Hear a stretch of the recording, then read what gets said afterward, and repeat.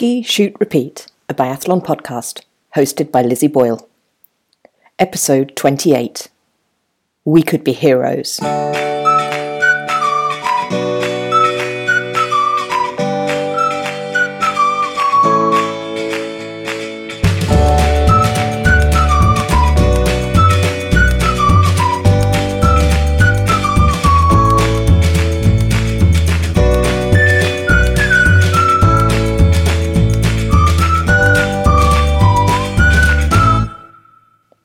Daniel was in his teens when his family moved to California. It wasn't easy for him to settle. He was bullied by the kids in the local school. His fortunes changed after he met an elderly man who helped him find physical and mental strength through martial arts. Despite the best efforts of others to injure him or to cheat during fights, Daniel stayed true to his course and won his tournament. If that sounds like a familiar story, well, it should. It's the plot of The Karate Kid. Change the names and the sport, and you'll find that it's also the plot of Rocky and its sequels, and the plot of Cool Runnings and Eddie the Eagle. Change the setting, and you'll find it in most high school musical-type films too. It's no coincidence that we tell the same stories over and over again. And it's no coincidence that when we find those stories woven through the sports we love, in the real world, not in the context of a movie, that we are drawn to those stories. This episode, I'm going to take you on the hero's journey. We'll explore the structure of so many heroic adventures and stories, see who some of the heroes and heroines were from the Biathlon World Championships in Nove Mesto, and have a moment to celebrate some heroes who maybe don't follow the pattern, but still do amazing things. In his book, The Hero with 1,000 Faces, writer Joseph Campbell described the hero's journey as follows. A hero ventures forth from the world of common day into a region of supernatural wonder. Fabulous forces are there encountered, and a decisive victory is won. The hero comes back from this mysterious adventure with the power to bestow boons on his fellow man. In simpler language, in a story with a hero's journey, we see a hero going on an adventure, learning a lesson or two, winning a victory with that newfound knowledge, and returning home transformed. There are three essential stages: the departure, where the hero leaves the familiar world behind; the initiation, where the hero learns to navigate in an unfamiliar world; and the return, the hero returns to the familiar world. Let's have a look at those in more detail. In the departure stage, the hero is living in the so-called ordinary world when he receives a call to adventure. Usually the hero is unsure of following this call. This is known as the refusal of the call, but is then helped by a mentor figure, Mr. Miyagi, who gives him counsel and convinces him to follow that call. In the initiation section, the hero enters this special world where he must begin facing a series of tasks until he reaches the climax of the story, which is the main obstacle or enemy. Here, the hero has to put into practice all the things that he's learned on his journey to overcome the obstacle. Joseph Campbell talks about the hero attaining some kind of prize for his troubles. This could be a physical token, perhaps a medal, or it could be increased wisdom or knowledge about himself or others. And finally, the return. Feeling like he is ready to go back to his world, the hero must now leave. Once back in the ordinary world, he goes through a personal sort of metamorphosis, realising how his adventure has changed him as a person. The hero's journey seems to underpin so many of the stories that we bring from classical mythology, where it was often literally a journey which the hero was taking, whether Odysseus heading off to sea or Orpheus going into the underworld. We also see the hero's journey in our modern equivalents. Frodo Baggins, Luke Skywalker, Harry Potter all follow the same structure. Sometimes the journeys are less obvious. They're interior journeys rather than physical travels. And sometimes the journeys are less dramatic. Leopold Bloom walking around Dublin in James Joyce's Ulysses, for example. Feminist thinkers have critiqued the masculine vibe of the hero's journey. It's based on traditional stories of male heroes by male writers and is built on historic structures of the roles in men and women, expectations, starting points, and what's even possible for people. The men go off on heroic quests, the women stay at home. In many cases, the women are the object of the journey itself, the princesses to be rescued from the towers, or the wives to be collected back from hell. Maureen Murdoch and Victoria Lynn Smith are among those who have written about the heroine's journey, reflecting that this is often a deeper and more introspective journey into a woman's place in a masculine world. In the heroine's journey, there is often an adoption of masculine values, seen as aggression, competitiveness, and physical strength, which leads to a dissociation of the woman from herself, a descent of some kind, and a regathering and rebuilding towards a reconciliation with the self. I'm talking about the hero's journey and the heroine's journey because they came to mind last week whilst I was watching the World Championships, thinking about who we root for in sports and why. In some cases, we root for the athlete with the most skill, or the least, the great champion or the underdog. In some cases, we follow allegiances set down by others, the national team, or the football team your family's always supported. But the stories that resonate with us, the people we collectively root for, perhaps they are the ones with this heroic element, this sense that the journey has not been easy, that there's been early growth, a series of challenges or setbacks, and a recovery or rebuild which has made the athlete who they are today. Now you know that this is leading to discussion of our World Championships, and I'm not saying that all of the world champions have the best stories, or that there aren't heroes' journeys among the people who finished in midfield. It's just that the light shines brightest on the faces on the podium, and there are some racers who seem to have universal support, so it's worth asking the question, why? In no particular order then, some of our heroes and heroines. Lisa Vitozzi is probably the ultimate example of our heroine's journey. Lisa had built her career as the second best female biathlete in Italy. Dorothea Viera was the champion, the fast skier with the fastest shooting and the impenetrable mask of perfect makeup and a stoic expression. Doro never looked like she was suffering. Lisa was always going to be number 2, until she got a bit faster and started to win things. And then the setback. Her shooting deserted her. More specifically, her prone shooting. In the 2021 season, her prone shooting dropped to an average of 61%. She was missing 2 out of every 5 targets. In some races, she would miss 4 or even 5 prone targets.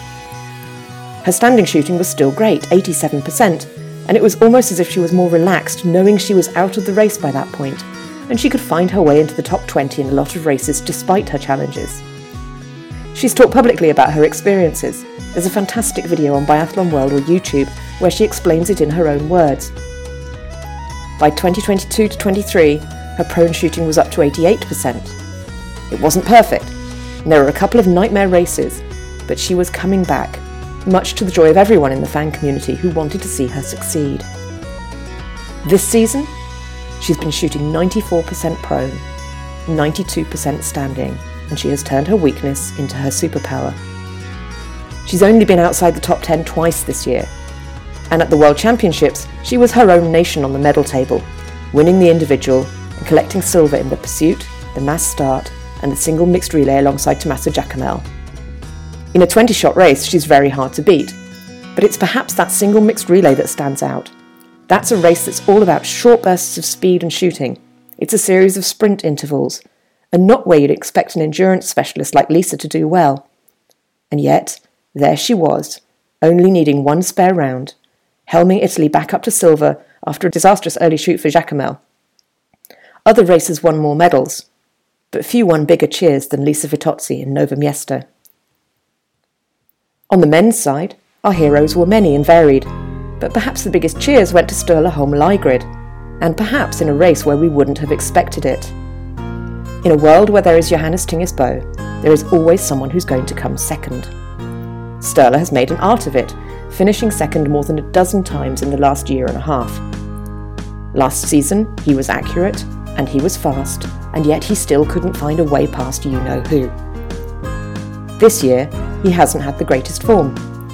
His ski speed is a little slower, only a little, but his prone shooting has dipped from 98% to 87%. I'm going to say those numbers again. Last season, he shot 98% in the prone. That is insane. This season, it's 87%, which is still ridiculous. Now, normally you'd expect Lægreid to thrive in the longer format races, where taking 20 shots plays to his advantage. But it was the sprint where he managed to slay the demons, shooting 10 out of 10, burning all of his physical and mental energy to force himself across the line 3.5 seconds ahead of Johannes Tinges Bö. His celebration when he realised what he was done was visceral and raw. It was animal. It was great. 2 more heroines to talk about now. This is a slightly weird one because these are women whose trials and tribulations have been something that happens every day, something that seems mundane. They are women who have become mothers. Justine Brézat-Boucher took last season off to have a baby and came back with some insane ski speed and a look of steel in her eyes. Her shooting has been wild on occasion, but when she can tame it, she's almost unbeatable. We saw her speed in the sprint, where she finished just 5 seconds behind Julia Simon, despite missing a shot, and we know that Julia is not slow. In the pursuit, Justine picked up a bronze, despite 4 misses. So it came down to the mass start, and the head-to-head racing that we've seen so often, Justine versus Julia. And it was Justine who held it together, shot 20 out of 20, and was able to celebrate her final lap and take gold. The other new mother who gets a mention is Baiba Bendika from Latvia. She's not the biggest star on tour, but she is popular and well-liked, in part because she's so engaging on social media. She gave birth in October last year, returned to racing soon after with some good speed, and Nove Mesto gave us 9 out of 10 in the sprint and a fantastic 5th place. She was the best of the rest of the world behind an unstoppable French team that day. I mentioned Julia Simon, and it's weird to only be talking about her this late in my recap. She was insanely good in the first week, taking gold in the sprint and the pursuit, and bronze in the individual. That bronze was perhaps as meaningful as the golds. It equalled her best ever performance in an individual race, and shows how much she's still developing as a biathlete. She seems to run on energy and adrenaline, and an individual race is often more about the calmness of Elisa Vitozzi than the channeled aggression of a racer like Julia. She picked up another gold in the relay, and then a 4th in the mass start. So is she one of our heroines?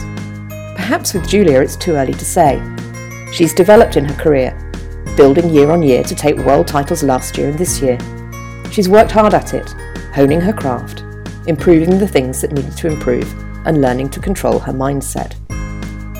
And perhaps she is still in the midst of her difficult period of life and obstacles. She's racing this season under the cloud of allegations about misuse of somebody else's credit card. We don't know how all that will get resolved. It feels like it's been put to one side until the season is over, but perhaps we're still in the unfolding of Julia's story. This model of heroism that I've been talking about is one which lives through literature, theatre and film. It's an archetypal story that we see over and over again. It ties in closely with the concept of the American dream, that you have to struggle to achieve, but that anyone can win if they just try hard enough. American culture is so dominant that the narrative of the hero and of that dream permeates the whole world now, sometimes in ways that aren't helpful. This sense that an individual has to fight in order to triumph downplays the importance of the collective or the group. And it downplays people whose struggles may seem lesser or minor. It suggests that an achievement isn't as important if you didn't have to really fight for it, or that it's not as important if the fight wasn't made visible. I read an article just this morning about proposals to change the long jump in athletics. The detail doesn't matter, but the suggestion was that this is now an era in which sports stars are expected to also be big personalities, with narratives like I've described above. We need heroes and villains, underdog stories, narratives that will sustain a whole series on Netflix or Amazon. We are building layers and layers of stories upon people who are simply trying to be the best they can at the thing they do. Imagine if, in your work, you had to talk to camera every day, to justify your choices, to go back over each conversation and each moment to figure out what it all meant, and to document it all with photos or videos showing you at your best all of the time. Maybe you live like that, but maybe there's something to be said for living more quietly, doing the things that you do, and just floating to the surface from time to time. If you want a biathlete who perhaps embodies this, maybe it's someone like Jakov Fak, in his late 30s now, and still shooting 91% prone and 86% standing. In a 20-shot race, he's usually going to be there or thereabouts. He picked up a 9th in the individual and a 6th in the mass start in Nove Mesto. I'd like to imagine he's a big star in Slovenia, but then Slovenia has so many sporting stars, and he's perhaps not even the most famous Slovenian biathlete right now. But it's the influence of people like Fak, showing up, being consistent, being the guy when there's not really a team around you, and helping to be at the heart of a programme. Maybe we need some of these quieter heroes too. Before I leave the World Championships, just a few performances that I want to mention because they were personal favourites. Campbell Wright, now skiing for the USA but is always described by both his American and New Zealand roots. He came 11th in the sprint with a 10 out of 10 shoot and 12th in the pursuit. And he helped to bring the US into the top echelons in the relays too. It was phenomenal. His is a real story of emergence from great performances in the youth competitions and translating that into success at world level. Remember, he's still only 21, so technically he's 10 years away from his biathlon best. What about Thomas McKiska? Now this is not a biathlete you will have heard me mention before. He's from Czechia and he tends to land in the 20s or 30s in terms of positioning. He's young and has a lot of promise, but is still developing. This World Championships was a real moment when he stepped up. I've talked before about how home crowds often have a negative effect on performance in biathlon. That's quite well documented. The crowds in Czechia are so passionate that it can be really tough. McKiska was the guy who stood up and said, "Put me in the spotlight." From a start number of 47 in the individual, and that start number tells you a lot. He hit his first 19 targets, just snatched at the last one, then buried himself on the tracks to come home 10th. It was astonishing, exciting, galvanising, and he seemed to love every single moment of the reception he got. His race followed a 12th place in the women's individual for Jessica Jislova, who has become a really consistent performer at this level, largely based on excellent shooting. Tuulita Mingus of Estonia was also fantastic, and she did have some misfortune along the way. She again has built a good season out of strong shooting, and has been regularly in the top 15 or so. She stepped up in Novo Mesto, taking 10th in the pursuit. She would have finished even higher in the individual, but for an error in the range where she stood on her ski poles. This wouldn't seem to make a big difference, but is a breach of the rules as it might make you more stable on your feet, so she was disqualified. Her response? Contribute to an astonishing 4th place for Estonia in the women's relay, and then shoot 19 out of 20 to take 8th place in the mass start. Regular listeners know that I love a small nation performing well, and I think Estonia might have won my heart this time, with great results also for Regina Ermits and Christo Sima. And I can't finish without mentioning Jeanne Richard of France. She was the most junior of the French women, in a team with Julia, Justine, Lou, who won multiple medals, and Sophie, who picked up a relay gold with 2/4. There's often not much room for another one. The French women took places 1 to 4 in the sprint, which meant that Jeanne's 15th place might have been overlooked. But it was the behind-the-scenes stuff which was amazing. She was so joyful and supportive of her teammates, always there with hugs and enthusiasm, and it felt like she was just enjoying every moment of the experience of a World Championships. Jeanne Richard may not have been the most important racer on the tracks, but I'll remember her from this Championships for sure. After a week off, the biathlon circus has travelled to Oslo and the fantastic Holmenkollen complex. If you've never seen it, it's worth watching some of the TV coverage. Everything centres around the ski jumping hills, with the cross-country tracks snaking around. It's also incredibly accessible by train from central Oslo. The schedule for this week: on Thursday, the 29th of February, at 1:15, we have the women's individual. Friday, the 1st of March, also at 1:15 UK time, we have the men's individual. Saturday, the 2nd of March, at 12:20 UK time, we have the women's mass start, followed same day as Saturday at 2:20 by the men's mass start.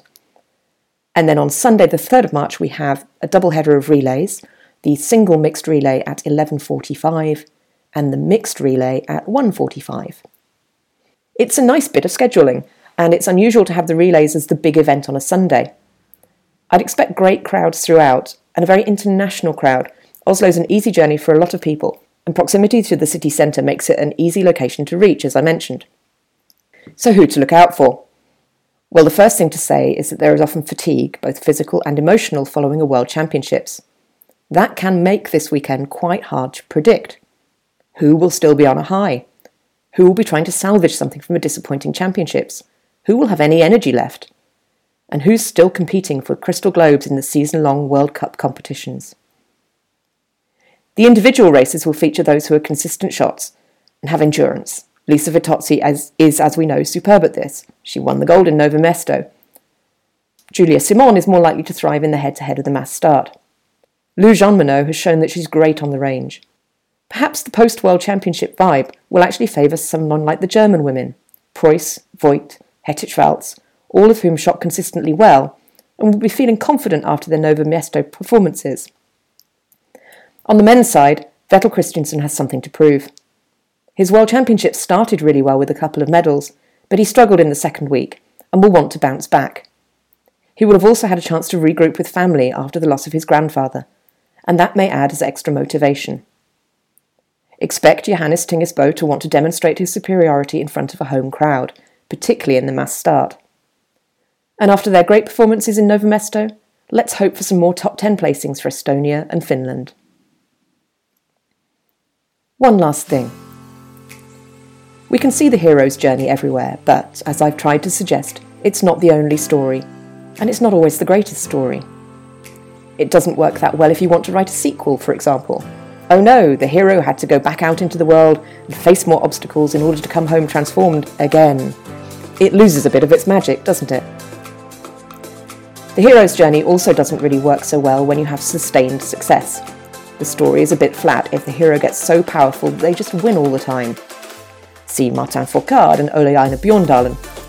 Perhaps recognise that Johannes Tingesbo has been much more interesting since he started to lose a few races. Joseph Campbell wrote The Hero with a Thousand Faces in 1949. A lot of his thinking was popularised in the 1990s, particularly as a kind of magic bullet for writing Hollywood screenplays. But times change.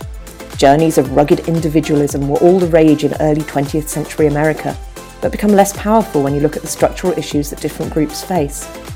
Yes, you can be a successful athlete or musician or whatever, but the obstacles you'll be facing look different if you're a woman, or a person of colour, or if you have a disability. And it's often in the power of groups that change comes.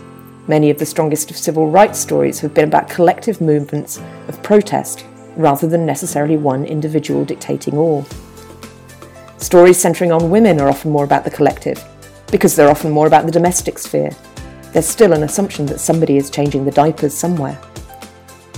And stories from elsewhere in the world are based on different mythic, social and political conditions, so the American homogenised version may simply just not fit. So let's end with a celebration of some unsung heroes from Nove Mesto. The two mascots, Nove and Mesto, who were at every medal ceremony having the best time. The stadium announcers and DJs, who created such a great atmosphere for the crowd to enjoy. The stewards, parking attendants and bus drivers who brought the crowds in safely each day. The guys cooking barbecue and pouring beer throughout the day. There's some great footage of TV expert Mickey Rush eating some incredible looking food. The medics and healthcare professionals on hand every day, just in case. The people in the timing booth checking data, feeding it out to us biathlon junkies so we can assess and analyse mid-race. There are so many more. Watching some of the Junior World Championships this weekend from Otepää in Estonia, you could see that the sport is held together by love and joy as much as by sponsorship and committees. A huge thank you to everyone involved in a great event from Nove Mesto. Next stop, Oslo. Thank you for listening. You can find a transcript of this episode, along with links to background information and sources, at skishootrepeat.podbean.com. Please do follow us on social media at skishootrepeat, and do get in touch to tell me what's right and what's wrong. I've said before that this podcast is built more on love than on knowledge, so I do expect to get fact-checked. Let me know what you'd like to hear about in future episodes. I'll be back next week to review the racing in Oslo, and look forward to the transatlantic adventure to follow as the Biathlon World Cup heads to North America. Thank you for listening to Ski Shoot Repeat. I've been Lizzie Boyle.